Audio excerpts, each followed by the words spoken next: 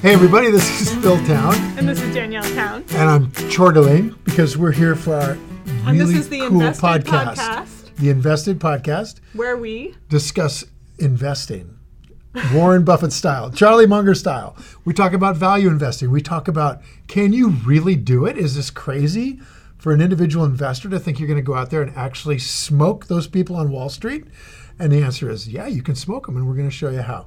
How about that for an intro? that was a really good one. Oh, yeah, we're going right there. Right I like for that a lot. Feeling really So macho. today, Dad, we're sitting in the beautiful HarperCollins studios. Everybody listening out there on the podcast, we are so thrilled to be here. And we are here because our book, Invested, came out today, March 27th.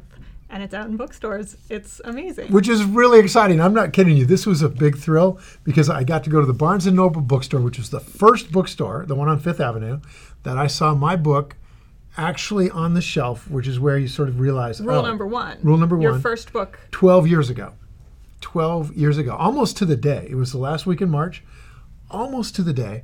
And here's the thrill, is I get to go back in and see my daughter book that I wrote with her on the bookshelf, our book. We went to the same bookstore on Fifth Avenue just because we both remembered it.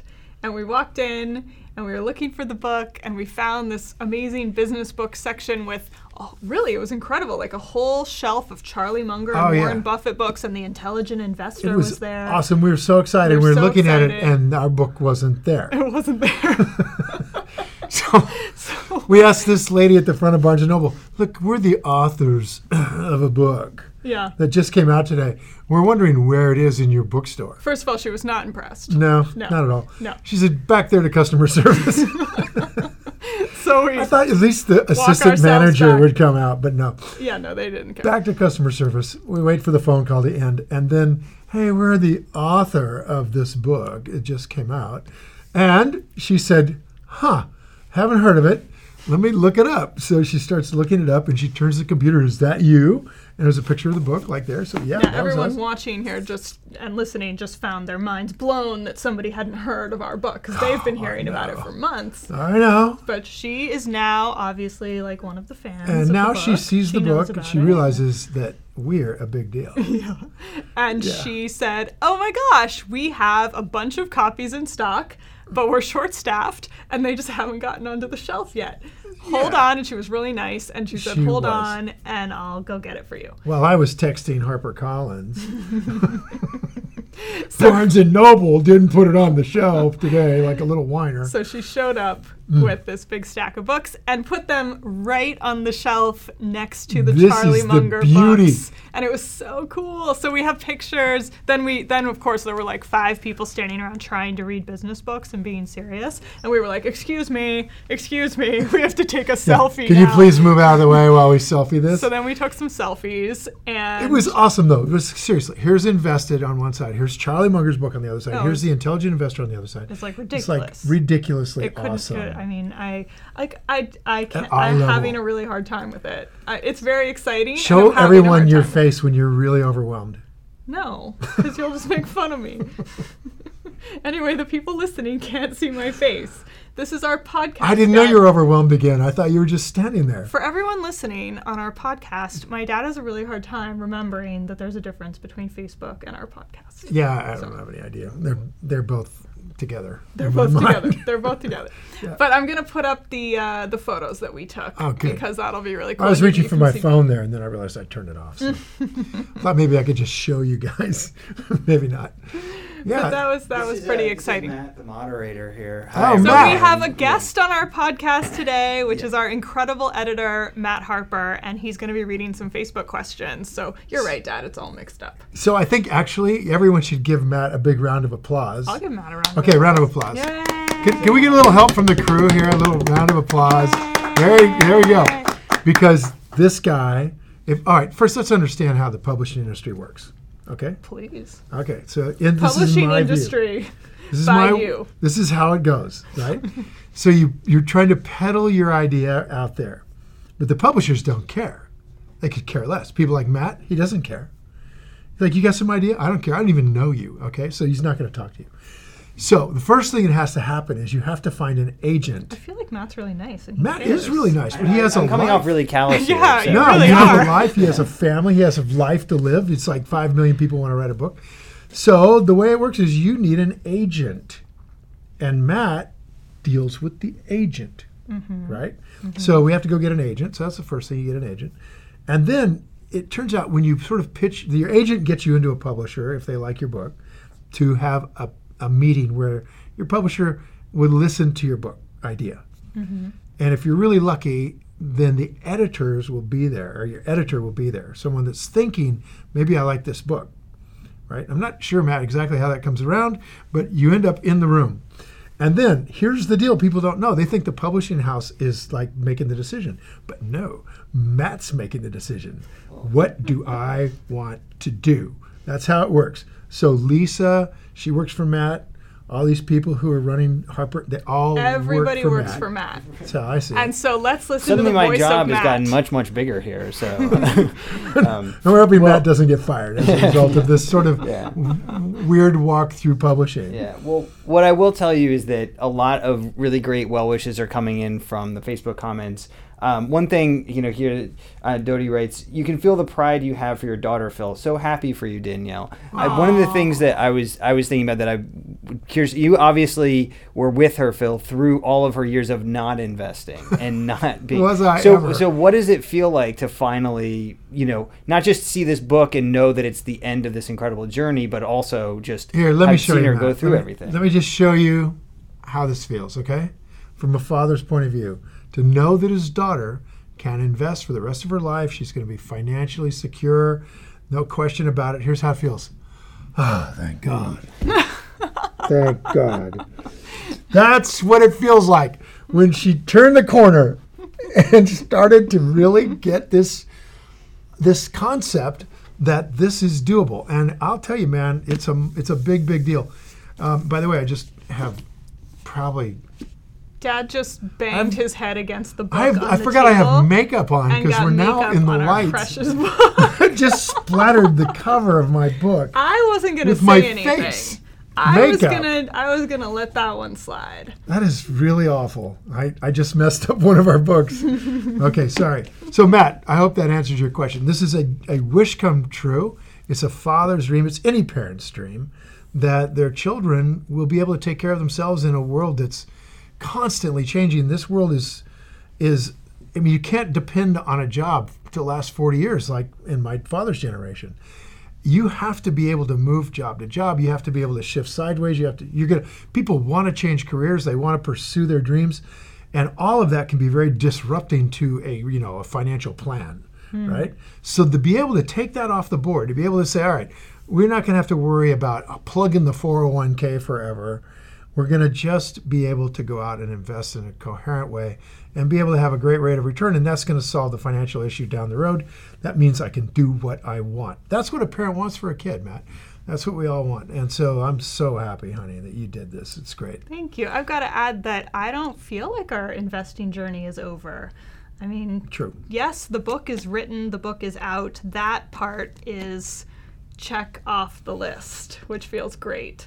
But the investing part's going to go on forever. The investing part goes on and I think we'll forever. always talk about it. I mean, we've still got this podcast where we're going to keep talking about it. But even, I mean, to your point, the people that invest the way I do, who I know of anyway, never stop investing. I mean, it becomes an avocation, it becomes a habit, it becomes a passion, a practice in your terms, which is the best way to think of it, of any that I've ever heard of.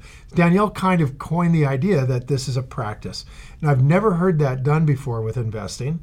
So now you guys have it as a result of this book to think in terms of a practice, which is so good because it means you're never perfect. You never expect that from yourself. It's always a journey. And the journey is the goal. Yeah. The journey is and that's why, Charlie Munger's 95 years old and he's still on that journey. Totally. He hasn't bought a stock in 2 years. Now this guy doesn't even buy green bananas, all right? So to wait patiently in cash when you're 93 is implementing the discipline. That's how it works, right? And Charlie's continuing to do that. Walter Schloss, who's an advocate, just recently died at 96, stopped running his fund at 96 and 1 week before he died. He stopped running his fund 1 week before he died. At age 96. He stopped running his fund, wasn't feeling that well, and he turned it over formally to his son, who finally took over the family business at age 73. Whoa. Yeah. That's like Prince Charles, waiting in the wings forever. It just tells you, when you get onto this, you will do this your whole life, which means you and I will do this our whole lives, which means, oh, honey, we get to do this all the time. That's totally going to be you, though. You're going to be like a week before you die. You're going to be like, well, I think I've done okay. Yeah, done all right. And then you're going to go drive your car off a cliff or something. No, accidentally. Exactly. Fall off my polo horse at 96. Yeah. So this is, I'll tell you, you guys, I think you're really fortunate that this book exists. There's no book like it about investing that I've ever read, anytime, any place, ever. I think that's true. It's dealing with the thing that I didn't even know existed, which prevents most people from doing investing of their own. And I'm not talking about investing as in hand your money over to a fund manager, put it in a robo-advisor, stick it in your 401k. That's not investing. I mean, let's get real. Investing is buying something you know the value of, you understand it, like buying the house next door and renting it out, right? That's investing. This other stuff is just putting your money and hoping it works out. So true investing is a way of getting very high returns with low risk, and it involves a little work on your part, not a lot of work, but a little bit of work. Well, it's work, but it's rewarding work. I mean, I wouldn't be encouraging people to do it unless it was really, really rewarding, really a good part of your life. Lots of things take a little work, take a little time. And true. You get out of it what you put into it. So, and as we go along, we'll continue to talk about this, but I got to tell you, we're on today has been like a bit of a magic day, right? We got to go take pictures of the book on the shelf together. That was great. We'll get those up on the page. Yeah. And we got to go on a little bit of an Alice in Wonderland journey into the bowels of the New York Stock Exchange. The bowels of the New York Stock Exchange. We totally did an interview today, you guys, on Cheddar TV from the floor of the New York Stock Exchange, which was nuts. Like, it's just you're just there. It just happened. But it didn't just happen. You walk in. It didn't just happen. HarperCollins, phenomenal. Okay, I'm going to mispronounce her name. Lauren Amelia, how do you say? Lauren Janik. Janik. Spelled Jewski. Yeah. LEMST. You should all email her right now. Yeah. Absolutely email her. No, she's her. incredible. She's just amazing. She's a publicist. And she just made that happen, which was great. And she totally made it happen. Yeah, it definitely did not just happen. Right. But I felt like it just happened, that we walked into this like underground security area and then up these like first the rickety... guards out on the street. Explain, because it's super protected, this place. Oh, okay. Right? Is that people don't know about that? No, they don't know. You have to go to the blue tent. You go through one set of guards, and you go to another set of guards. Yeah, man. Then you go through security. Then you go through the thing where you put your money through your cell phone goes through security. Yeah. And then you can come out the other side. And then you're in the bowels of the New York Stock Exchange. Yeah, and then you go up these like rickety stairs that have paint peeling off of it. And then all of a sudden you're like on the floor that you see in the background of CNBC and Cheddar TV and all the other outlets that broadcast straight from the floor, and that's it. And it's what you think it would be, which is so different than coming into New York City. If you've never been here, coming into New York City is absolutely not what you think it would be. Really? You think you're coming to Oz, right, the Emerald City, and you drive in, and there's this holes all over the road, and you don't even know you're actually in the city, and then there's some crappy apartment buildings, and then you sort of stagger through the road, and it's all just a mess. And at some point in time, you actually end up where there's skyscrapers, and you can see them. All right. That's my impression of coming to New York City. So I've got a question here for you guys from Katie. If you could add something to the book, what would it be? Oh, Katie. Oh, Katie. Jeez, man. God. Is that one of those questions you just sit around for an hour thinking up? We just spent 2 years on this thing. I'm going to think of something here that's going to stump these guys. We put it all in, Dad. Yeah, this is a little bit like we left it all on the floor here. You know? It's pretty much everything. By the way, we debated taking stuff out that's actually in. That's true. That's true. We? Yes, we did. Yes. We thought real seriously about, this personal stuff is getting a little dicey here.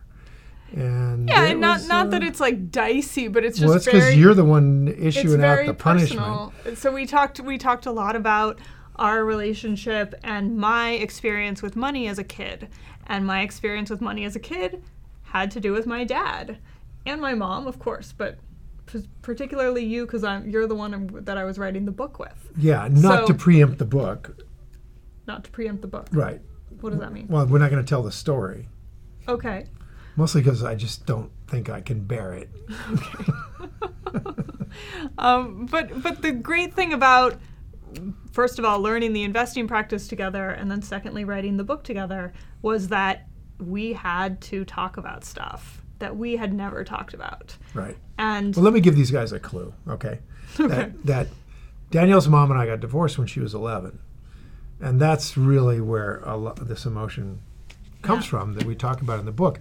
Things happen to kids that you don't know as a parent. You don't know what your child is going through. And in my case, my kids put on this very brave front and everything was fine.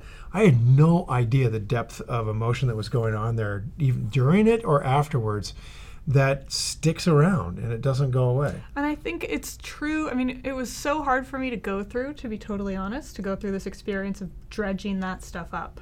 Yeah. But I think it was so important, and I'm glad in a really sick way that it happened, because in a really twisted, sick way. Yeah. But I'm glad that it happened, because so many people have some experience like that, and no one's talking about it because it's painful and it's uncomfortable and it's just not fun. And what's shocking so we avoid it, and it's completely natural to avoid it. It's natural to avoid it, but it's shocking how much those experiences color your perception of money. I mean, in our case, because I'm an investor, of money and investing, right? Yeah. And for a lot of other people, it's just straight up money. And we all, as kids, have some experience with money some way. All of us. We're all taught about money in some certain way by our parents or the people who raised us or the people around us. And we don't realize that. We don't have any perspective on that until we get older. Mm-hmm. And then once you get older, even then, it's sometimes hard to think back and really realize kind of what happened and what shaped how you're feeling. I mean, on hindsight, I should have, as a dad, I should have realized I have a really smart daughter who will not learn to invest. I should realize there's something going on there, because this is what I do, right? I mean, this is what I do. And she's I don't know if you should have. I don't know about that. I think it's just lots of people avoid financial stuff in investing, and there's no. But we're just making the point that there's a reason that people avoid financial stuff in investing. Yeah, but I'm just saying I'm not sure you should have had some epiphany. Particular epiphany. Yeah, exactly. Maybe not. But on hindsight, I should have. On hindsight, it was a clue. Maybe. No, it was a clue. It was a clue that there was this depth of emotion down in there that was connected in some way or another to me, to the divorce, to the bad money problems I put you through while we were working it out. That's what you can call two lawyers going at it, right? Two lawyers? Yeah, like legal people. Oh, I thought you meant us. No, her lawyer, my lawyer, and going to war. And then all of a sudden you get kids that are casualty of a war. Yeah. And that's what happened. And then once the war was over, ta-da, hey, we're all back, right? Everything's good. Woo! And you put on a happy face, and your sister did too, and off we went. And there was this underlying wound. Yeah. That's a big deal. And a lot of us have it. I mean, I have a good friend who I was telling her this story probably 6 months ago, and she said to me, oh, yeah, I said, something about how we all grow up with a certain perspective on money. And she said, oh, yeah, my parents would just take money from me all the time. And I thought that was completely normal. And I was like, oh, my God, that's crazy. She said she would never leave a dollar bill on the dresser because it would be gone in the morning. Mm. And she just thought that parents took money from kids. And, that's kind of how the family dynamic worked for everybody. And it wasn't until she was really in college that she figured out that other people had a different experience than that. And now she's married to a guy who completely had the opposite experience. It's just super open with his money, where she saves her money, and they now have to deal with that in their marriage. And so it causes. So he puts money on the dresser and hopes she steals it.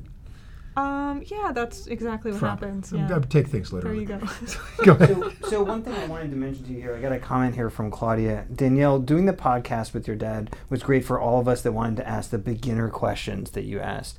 Can you talk about what it was like when you first started asking those questions to him? I mean, you write about it in the book some, but I think it'd be good to share that story with some of the viewers. That's a great question. When I first started the podcast, the biggest difficulty for me was forming questions, which sounds weird because I had all the questions, but I didn't even know enough to know what to ask.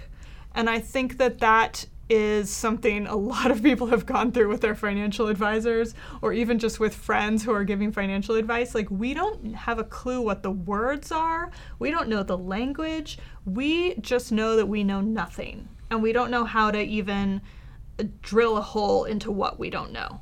So that was really hard to be able to even remotely ask questions. And I remember the first couple episodes we recorded, I was just sort of, and you guys, I know so many of you have gone back and listened to the first episodes, like all the way through. I was just trying to go, what can I ask next? Because I didn't really totally get everything he just said, so I think I'm just going to ask him about that.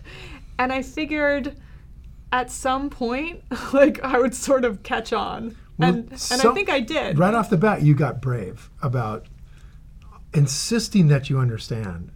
And I think that's what has made the podcast so popular, is that you really insist on understanding stuff. And when you're insisting on understanding it, there's like literally thousands of people out there who are asking the same question in their heads as I'm explaining something. So the thing that happens when you have been around something for as long as I have, 35 years of investing, is the way of thinking about it is just kind of automatic. You know, it happens in everything. It happens when you ask an Olympic level rider, horseback rider, how are you telling the horse what to do? And I've had them tell me literally they don't know. They have gone to that level of mastery where they don't even think about it anymore. And I mean, I'm still thinking about it, obviously, and I think I'm explaining it coherently. But if I were to tell you, if you were to start off investing with me and I said, well, look, here's the thing. We're just going to look at the ROE. We're going to look at owner earnings. Owner earnings is pretty simple. You just take net income, you subtract out depreciation and amortization, knock off the changes in payables and receivables, and then don't forget to do maintenance CapEx, which is probably a footnote. Knock that all off, you end up with owner earnings. It's really simple. Multiply by 10. That'll tell you what to pay for it. Come on, that would work, right? You all got that? That was easy. That's you know simple. What, though? I got that. That's the crazy thing, is now you got that, right? And so I was sort of going at that way, thinking I'm being coherent, and it's just like, boom, right? And then what's so great about you is you've got the confidence to ask the questions that are hard to ask. And that's, I think, what's made it so good. I guess so. That's what makes the book so dang good, is that you've done that in the book over and over and insisted. And in the process of writing this book, the clarity around some of these more complicated concepts is just become so crystal clear. Yeah. I mean, you guys, this is the best book, I think, certainly the best book I've ever been involved with about investing, which is saying something, because I've got 2 #1 New York Times bestsellers, and this is better than those, and it's easier to understand by far. And more to the point is that it is a complete picture that is accessible by anybody. These other books were written for people who are interested in investing. Yeah. This book is written for people who don't want to be investing, but have to. Yeah. That's what this is about. There's a question here from Anthony, which is sort of goes along with what we're talking about here. Phil, can you compare or contrast your journey learning to invest and what you struggle with versus what Danielle had difficulties with? Yeah, okay, sure. That's a really interesting question, because Danielle's difficulties were around a couple of things. First, just the fear of doing it, the wounds of from a father through a divorce that was a barrier to wanting to learn from him. Those were challenges, and she can go into more detail. For me, when I started, I was encouraged to come and apprentice to a really good investor. And I had no interest in investing whatsoever. I had no money, never been interested in investing. Nobody in my family had ever had any money. And I went through that door entirely because there was no other door open. That was the door that was open. That was it. So I sort of reluctantly went through that door. And I kind of caught onto it relatively quickly that I could do this. And I spent a year in that apprenticeship and then went on my own. And so here's the thing that was harder for me in my journey, was that the level of coherence around this that's in this book right here is a result of 35 years and 3 years or 2.5 years of podcasts with a very smart woman, distilling this down. Before that, going all the way back, 35 years ago, there were some basic concepts that have followed through from Warren Buffett and Charlie Munger for many years. But as you know, in the podcast, we talk about those basic concepts. Understand the business, it's got a moat, the management's got integrity, and, get it on sale. What else are you going to talk about the rest of the semester?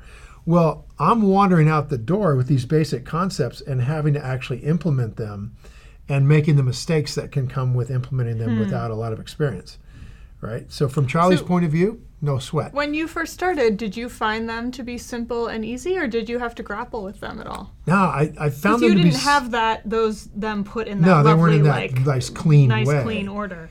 So the concepts were pretty simple and easy in the sense that concepts about riding a horse are simple and easy to someone who doesn't ride. Right. Oh, yeah, I just get up there and, hey, you don't know what can happen. Your legs. You have no idea what can happen if a horse gets stung by a bee or whatever, right? Because you're not going through any of those experiences. Everything is kind of cleanly packaged for you. You climb up and you ride your little horse and everything's fine. Yeah. But, man, what happens if it isn't fine? What happens then? You fall off. You fall off, or you have to deal with it. I remember once I was building this. Do you feel like you went through that process? Oh. Okay. Oh, yeah. Okay. Oh, yeah. I mean, you get into an investment and then all of a sudden you realize, oh, my gosh, I'm really all in on this and this has to work out, right? So you end up doing a lot of things you wouldn't have done. I actually ended up getting sent to Harvard Business School to learn how to run a company because one of the companies I was invested in so deeply fired the CEO. I was the only guy on the board that didn't have a real job. And they said, you got it. It's your job. You got to be the CEO. And they called up Harvard and put me into their small corporate management program. It's like a summer program. Summer thing. Like a short program. Three 3-week chunks, right? I made it through the first 3 weeks. That's it. I didn't go back. What do you mean? They were like, no, Phil, you can't come back? No, they're basically, here, give us your money. You can come back and sit in the back. You can sit in the back with George Bush snorting cocaine all you want. Go back there. No, they could have cared less. They would have loved to have our money, right? But I wasn't getting anything out of it. I wasn't at that level. It wasn't. They weren't at my level. I'm going to put it like that. Harvard was not at my level. I like That's that. how I looked at it. I like that. Yeah. Yeah. You were like, what else are we going to do for the rest of the semester, guys? Pretty much. I got this. What else is there? Yeah. Like the marketing guys are like, hey, all beer tastes the same. I'm like, no, it doesn't. Beer tastes different.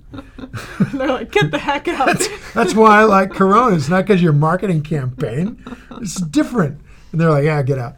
So I went back and we made it a success in spite of my limitations and took that company public, which was great. But that stuff happened in those early days. And what this book does is it keeps that from happening to you. That's the whole idea of using and leveraging on somebody else's deep experience. So we're standing on shoulders of really, really giant people here. We're standing on Ben Graham's shoulders from the 30s and 40s, then Warren Buffett, Charlie Munger, 50s, 60s, 70s, 80s, 90s, 10s, and guys like Manesh Prabhat. And then I'm standing on your shoulders. And you're standing on my shoulders. And then now you guys are standing on her shoulders. Ooh, that's a weird thought. You didn't think about that, did you? No. Yeah. This group of people reading this book, using this as a guideline, are on your shoulders because this thing is written by you. It's first person you. And it is full of the answers to the questions that you have. Yeah. Not the questions I had. So that makes it a whole different world. I think that's a really nice place to leave it, guys. The comments are just, everyone's so excited for the on sale day today. Any final words you guys want to say? Thank you to all of you for buying the book, for listening to us, for going on this journey with us. Yep. It's extraordinary what we've done in a couple of years. We thank you all. We thank Matt. We thank the whole team, Lisa, here at HarperCollins for all the work you've done. We got the benefit of that today, and to live the dream. Yeah. Father and daughter going out into all of these interviews has been amazing all day long. And this is kind of wrapping it up. This is our last one for the day of the big day that will stand out in our lives forever, in our lives, and the day that we got to release this book. So we're thrilled, and we hope that the rest of the world becomes as thrilled about this as we are. And we just appreciate you all so much here at Harper for getting this book out the door. And to all of you watching and listening. And we're going to be back tomorrow for a special bonus podcast just to celebrate this amazing book week. And we're going to be talking about the market, which I know is what you all want to know about because it's going nuts. Everywhere today we were talking about Facebook, what's going on with Facebook, and then what's going on with the market. So we have some very strong views about both of those. We'll share those with you tomorrow. So we'll be back tomorrow. Check our social media because I actually don't remember what time it's supposed to be on. So it's 7 o'clock. In the 11 afternoon, o'clock. roughly like 3:30 or at 10. Exactly. Do you guys know? 1 o'clock? Oh, it's at 1 o'clock. Yeah, that's what I said. That's what. 1 o'clock p.m. Eastern. 1 p.m. Eastern. Yeah. Tomorrow, so we'll see you Wednesday. There. And I guess that's it. Time to go play, huh? All right, cool. Thanks, everybody. Bye. Bye. Hey, thanks for listening to Invested. We hope you enjoyed this episode. Head over to investedpodcast.com for our show notes and a special offer on how the podcast listeners can attend my 3-day transformational investing workshop for free, where we just teach the heck out of you for 3 straight days. We don't sell anything, and we get you a scholarship to come to it for free. So come on over there and take a look at that. And by the way, as our lawyers want me to say, everything discussed on this podcast is either my opinion or Danielle's opinion, and my opinion's right, and is not to be taken as investing advice because I am not your investment advisor, nor have I considered your personal situation as your fiduciary. So this podcast is just for your entertainment and education only, and I hope you enjoyed it. So until next time, time to go play.